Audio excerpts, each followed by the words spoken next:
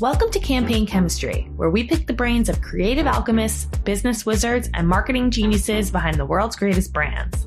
I'm your host, Allison Weisbrot, editor of Campaign US, and this week I'm joined by Allison Levin, Vice President of Ad Sales and Strategy at Roku. It's upfront season, and Roku, which just held its NewFront presentation this week, is in the thick of negotiations. The platform, which has spent the past few years building out its advertising business, recently acquired the rights to Quibi's content and is now making a push into originals and branded content. While Roku reaches more than 51 million households in the US with its streaming device, competition is heating up as major networks continue to launch their own streaming apps, further fragmenting consumer attention. Hey, Allison, how are you? I'm good. How are you? Thank you for having me. Thanks for being here. So I'm excited to chat with you because Roku just had its NewFront this week, and upfronts are coming up. So it's definitely a busy season for you. Talk a little bit about what the season has been like so far. How are the conversations going with advertisers? Yeah, this is a big week for us, but it's a really exciting time of year as well. It's the second year that we've had a NewFront. We've actually never done them in person. So hopefully that happens for us next year.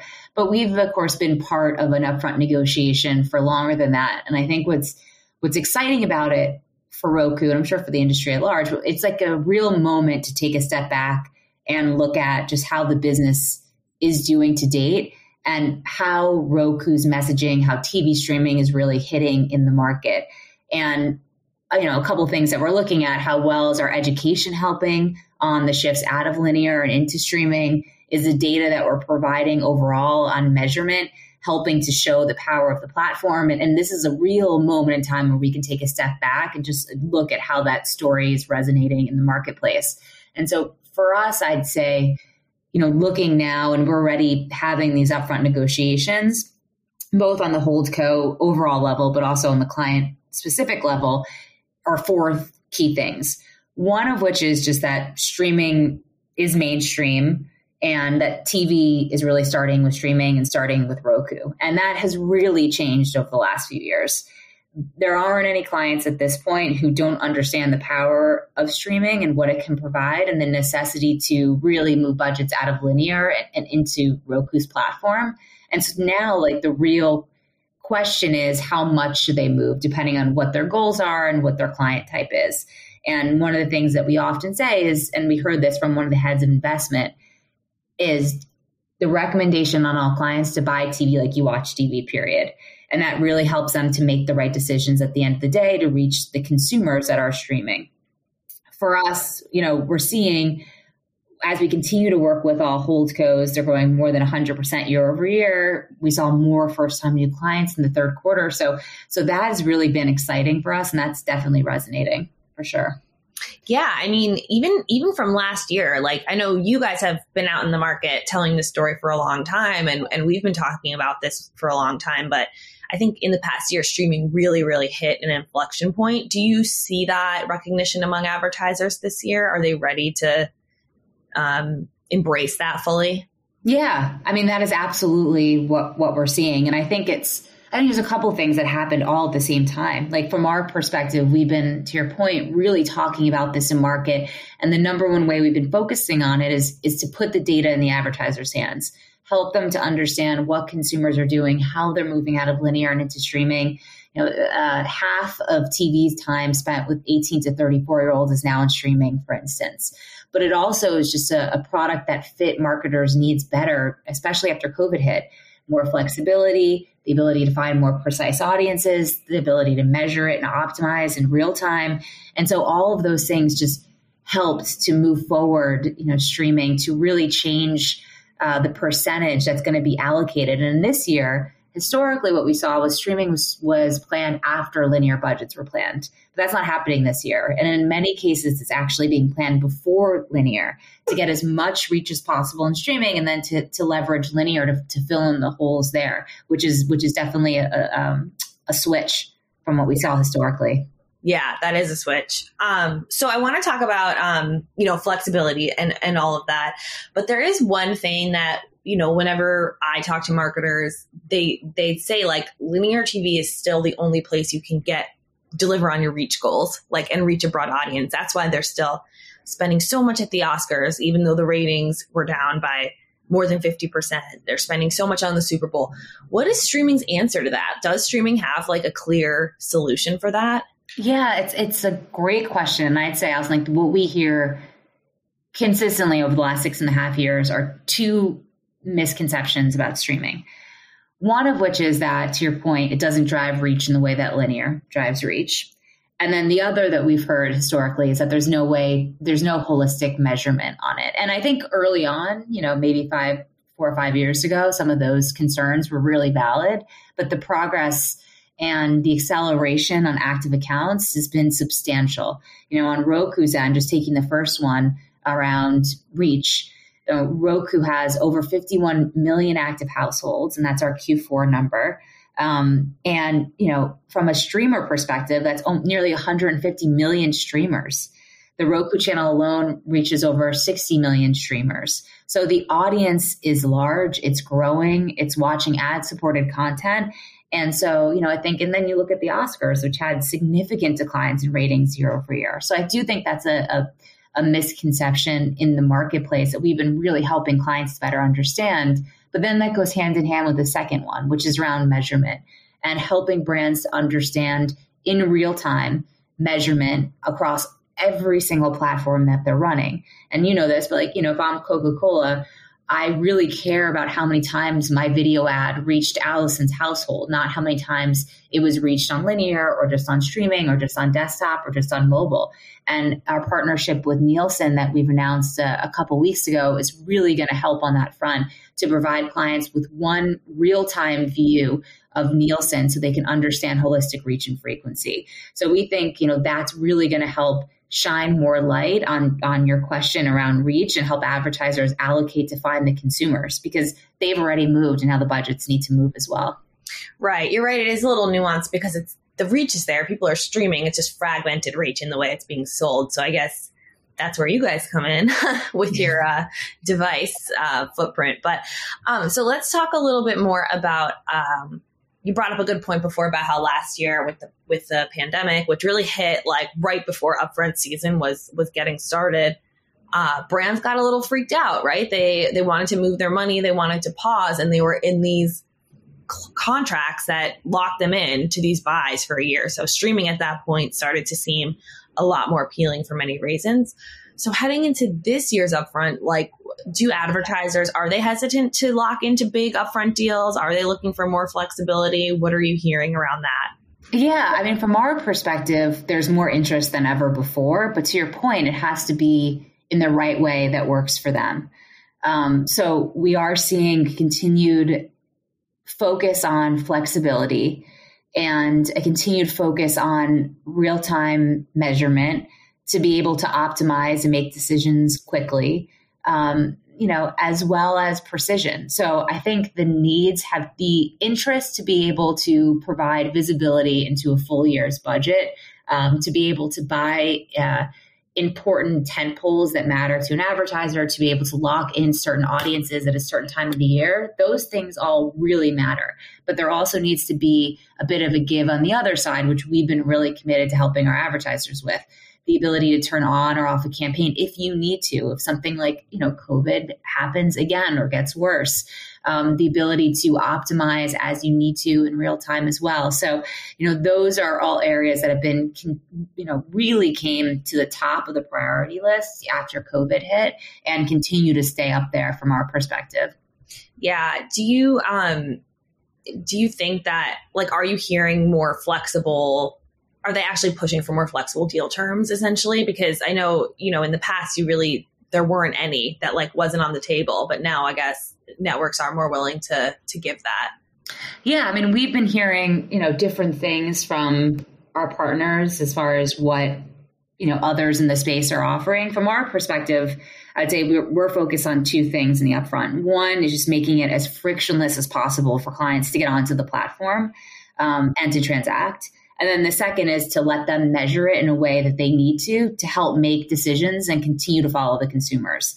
So on the first part is flexibility and everything that comes with that. So for us in the upfront, we're offering 2-day options. So we're going even beyond the IAB standards, which is typically 2 weeks. And if an advertiser needs to cancel, they can cancel 2 days ahead of time. So as much flexibility as possible. The other is equivalized pricing, which allows them to really move the linear budgets into streaming.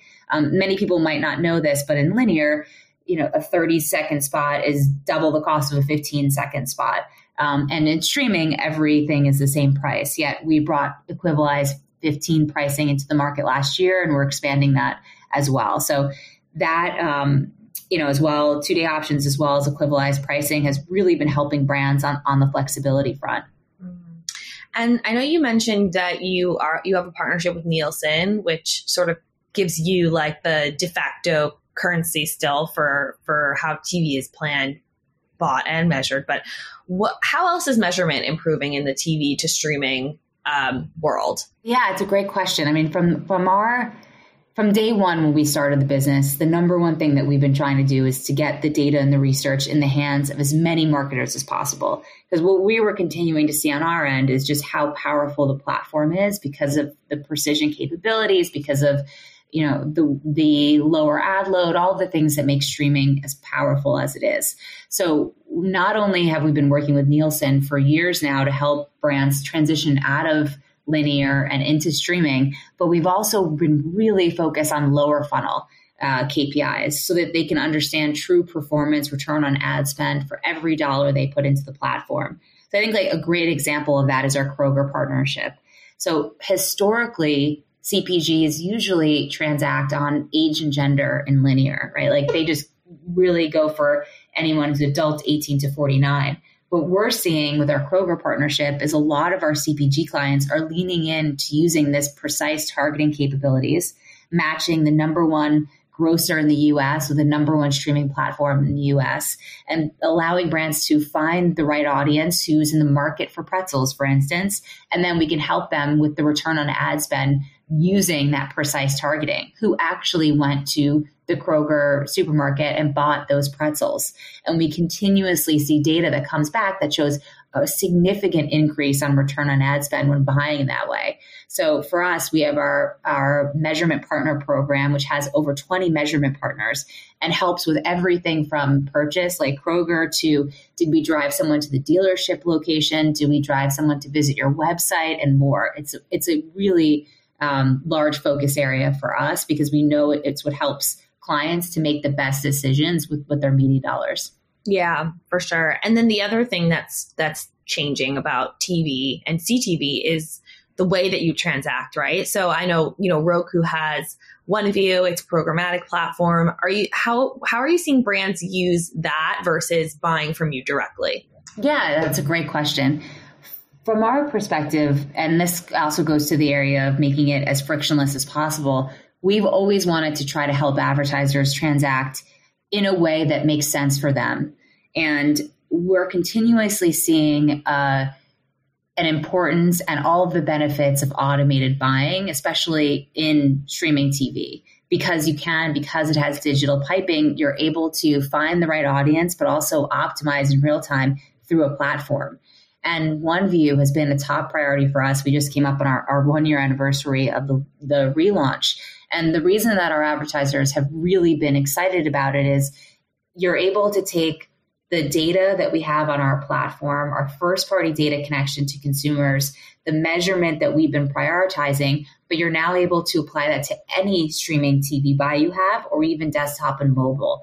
And having one place to understand holistic reach and frequency, but also holistic performance, and to make real-time decisions off of that has been incredibly important for clients. So we're really seeing a lot of clients leaning towards that, and even some more traditional clients looking to leverage it as a measurement platform to just understand holistic reach and frequency as it's happening in real time and to make better allocation decisions moving forward. Right. Well, frequency has been an issue on connected TV, right? Is that because basically the different sales organizations are so fragmented, so it's easy to get served the same ad multiple times. Is OneView solving for that? Exactly. So you're able to then see frequency across anything that's happening on streaming, regardless of what channel partner that is. And we call our apps channel partners. Regardless of where you buy it, you can control frequency. But another really important part, which makes OneView so different, is that we also add in the linear data. So you can now see across linear, streaming, desktop, and mobile, your holistic frequency and turn your frequency up or down depending on what's happening in the linear space. So using the same Coca-Cola example, if you don't want to hit that audience too many times, and you've already hit Allison's household on linear, you just suppress that household overall in streaming. So you don't, hit you again. On the other side, if you are a cord cutter and we need to increase your frequency in streaming, we can do that as well. And then adding to that too is our other side of the announcement with Nielsen, but our DAI, dynamic ad insertion. So coming soon will also be the ability to help with that too in the linear space, adding precision to linear inventory, which is a really exciting development as well. Yeah, that's definitely new. So last year there was this conversation in the industry about the timing of the upfronts. Mark Pritchard, the chief brand officer of Procter & Gamble, made a big speech about it, about how it's arbitrary and antiquated, I think may have been his word. Mm-hmm. What do you think about the idea of the upfront season? Is it necessary? I mean, now shows are dropping all the time, so there's not really a broadcast season anymore or a TV season anymore. So what's the value of this upfront timeline? Yeah, it's a really good question. I mean, I think from our perspective, we do see the value in locking in certain audiences and certain products that are more scarce. For instance, if you have your own CRM segments and the audience that you want to reach and you want to make sure that you reach them during a certain time of the year, or even think about tax season, with TurboTax. If you've got a couple months in the market, you want to make sure you hit your audience X amount of times, buying up front and locking in that inventory to hit those goals is really important. Another example is we're seeing clients really excited about our brand experiences. So aligning with major cultural streaming moments like we saw with March Madness and others. And, there's only a certain amount of those experiences that an advertiser can buy. So you want to lock out competitors, you want to lock it in, that's really important for that to continue.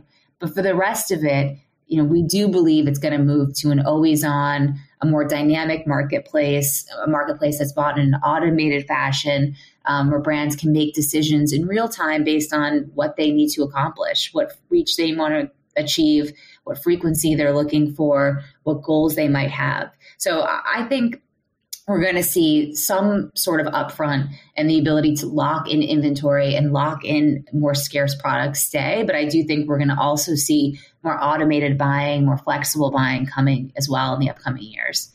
Right. So maybe potentially the upfront won't be quite as big of a moment as it used to be then.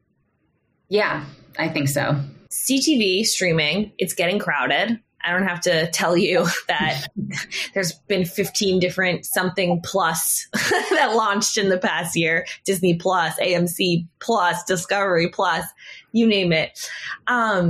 Roku has a little bit of a different value proposition, right? Because you own the pipes, you are the device. And you also have the Roku channel, which is your own ad inventory that you can sell. Talk about what makes Roku stand out to an ad buyer that now has so many options in streaming. Yeah, I mean, I think, and you're hitting on this too, when we first started, it was us and Hulu and a couple, Crackle, maybe a couple others that were talking about streaming. And I will say, the more people who talk about it, who provide education on it, who can help double down on how large this audience is, the better for everyone. And there are the consumers are there and the advertisers still have to catch up. And the more education that's out there in the marketplace, the better. And for us, and as you had said, we're the platform. So when our channel partners succeed, we succeed, right? And the better they can monetize their channel, the more they invest in that channel and the better it is for Roku's consumers, Roku's platform. It's really a flywheel and it all works together. And one of the key elements to that too is that consumers very often correlate the ad experience you see on a channel, and it might not be our channel, it might not be the Roku channel, but with Roku, and maybe not the channel itself, right? So like if you've had a bad ad experience on a channel that doesn't, that we don't own, but is on Roku, you might associate that with Roku overall. So we're really leaned into making the ad experience the best ad experience possible for all consumers across the platform. Helping with frequency is one key way to do that, to your point earlier, helping make sure that all the ads are reaching the right audience, because targeted ads are better than non-targeted ads. All of those things really, really matter in the ecosystem. And so from our perspective, with that being said, I'd say the things that have always made Roku unique are, three key areas. One is just our scale, right? So having, being the number one streaming platform in the US, over 51 million active households, we compete in the land of giants, yet we've always been the largest, and that's been continuing. The second is our tech. So the tech that's owned and operated that we've invested in from day one, including OneView, which of course is a priority for us. And then the third, and I think maybe the most important, is our first party connection to consumers. So when a consumer logs onto their Roku device, they enter their email address, their billing information, et cetera. So at the end of the day, when you think about the ad platforms that are really successful in advertising, because they drive ROI for a marketer, they have all of those three. They have scale, they have their own great tech, and they have a direct connection to consumers and better data.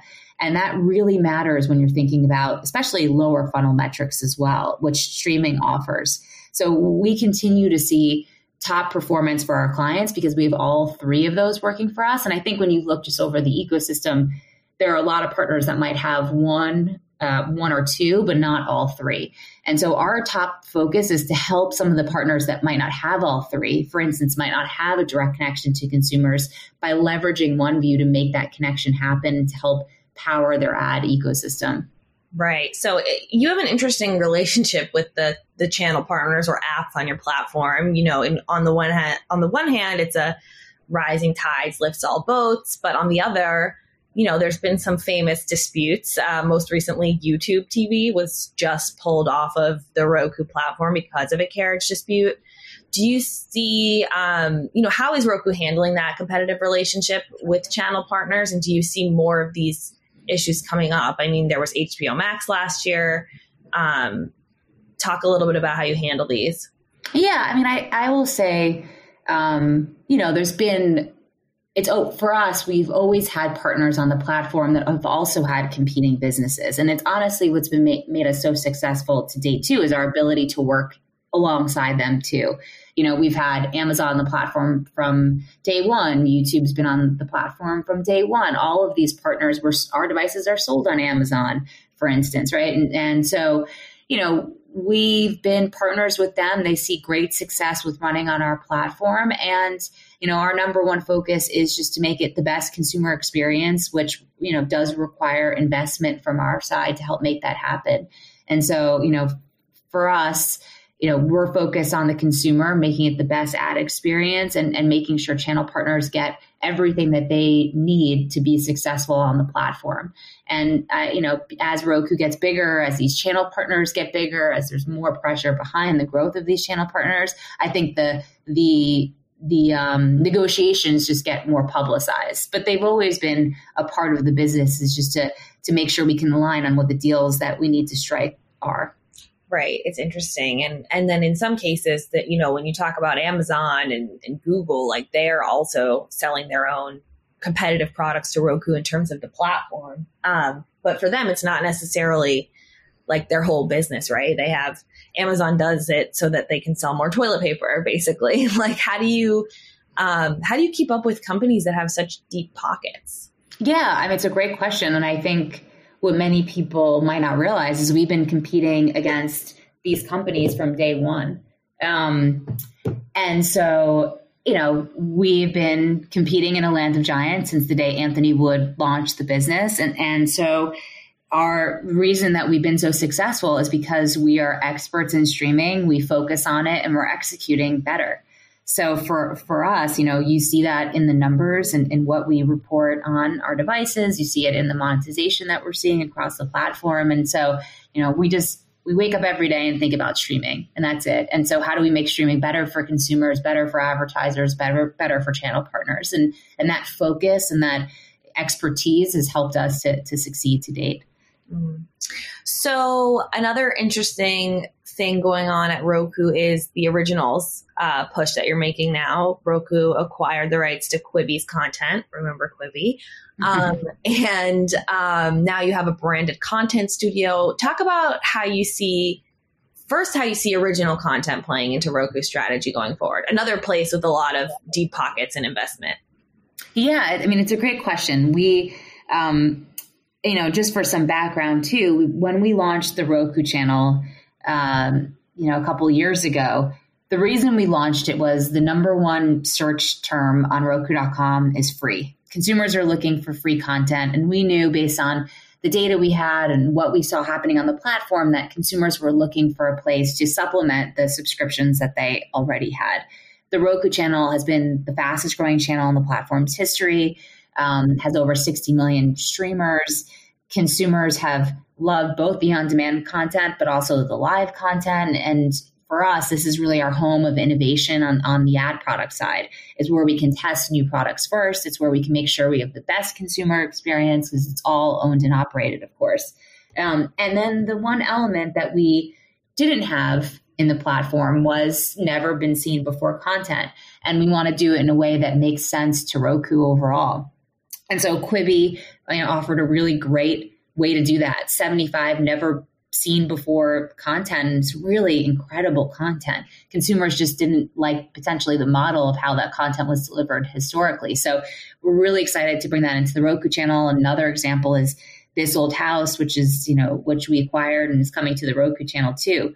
But I think an important thing to note too is that we are doing it in a way that's a Roku way, especially when we talk to advertisers about it. And what we mean by that is brand integrations that all tie to ROI, for instance. So a This Old House integration, which is a home improvement show where an advertiser can be in the show, but then also tie it to attribution. Did that car placement drive someone to visit a dealership location?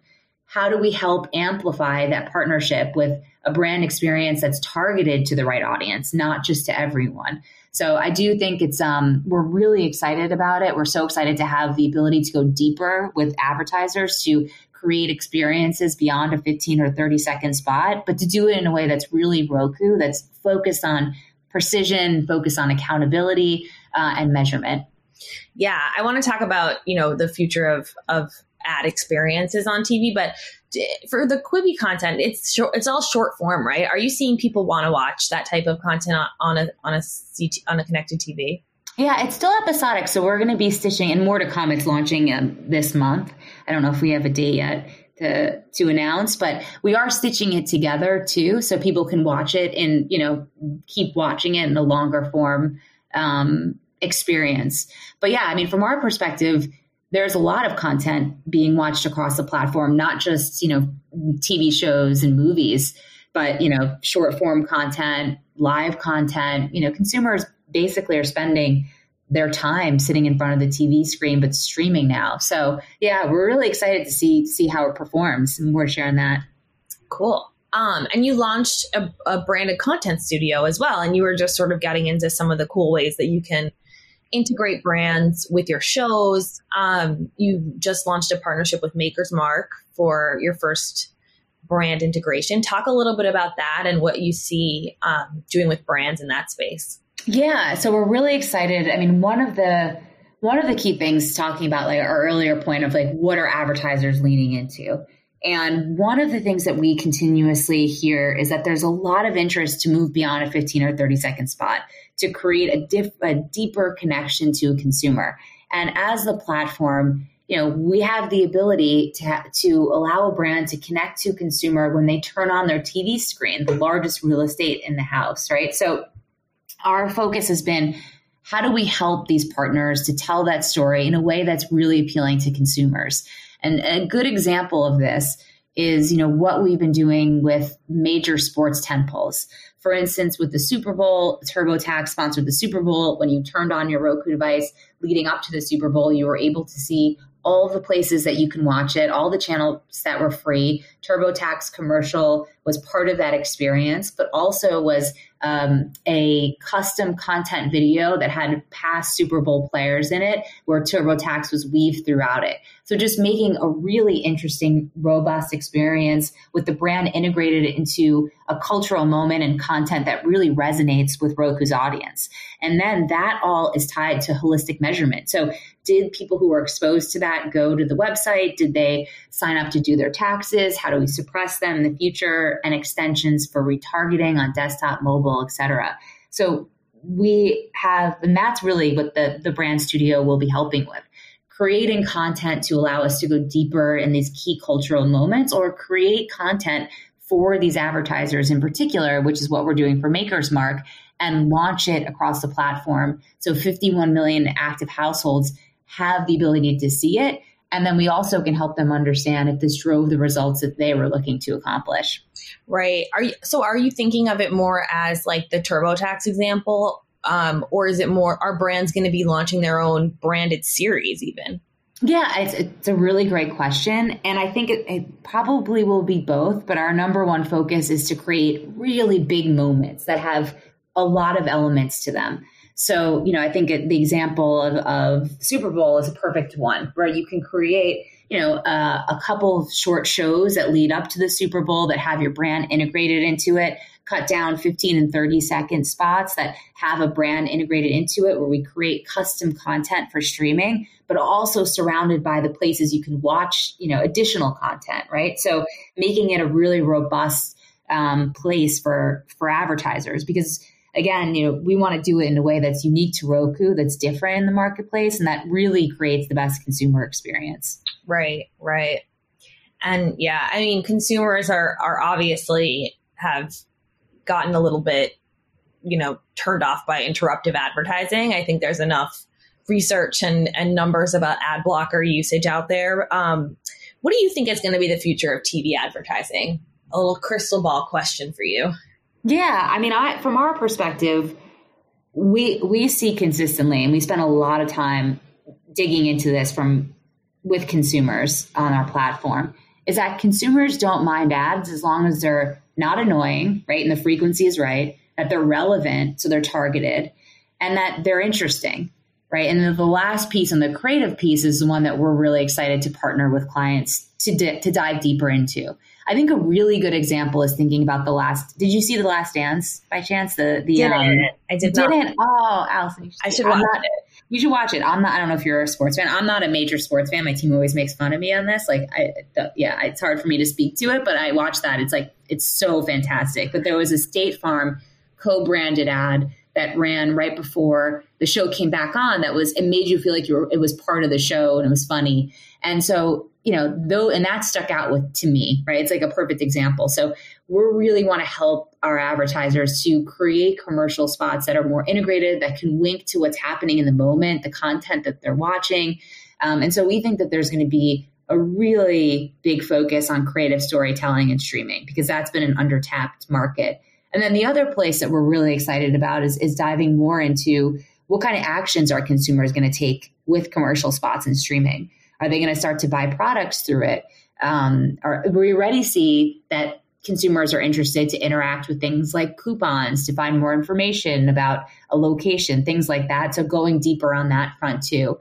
But the brand studio is an area of focus because it helps a brand go deeper beyond a 15 or 30-second spot and find a consumer who might not watch any ad-supported content, who might only watch Netflix, and to tell them a story that matters to them. Right.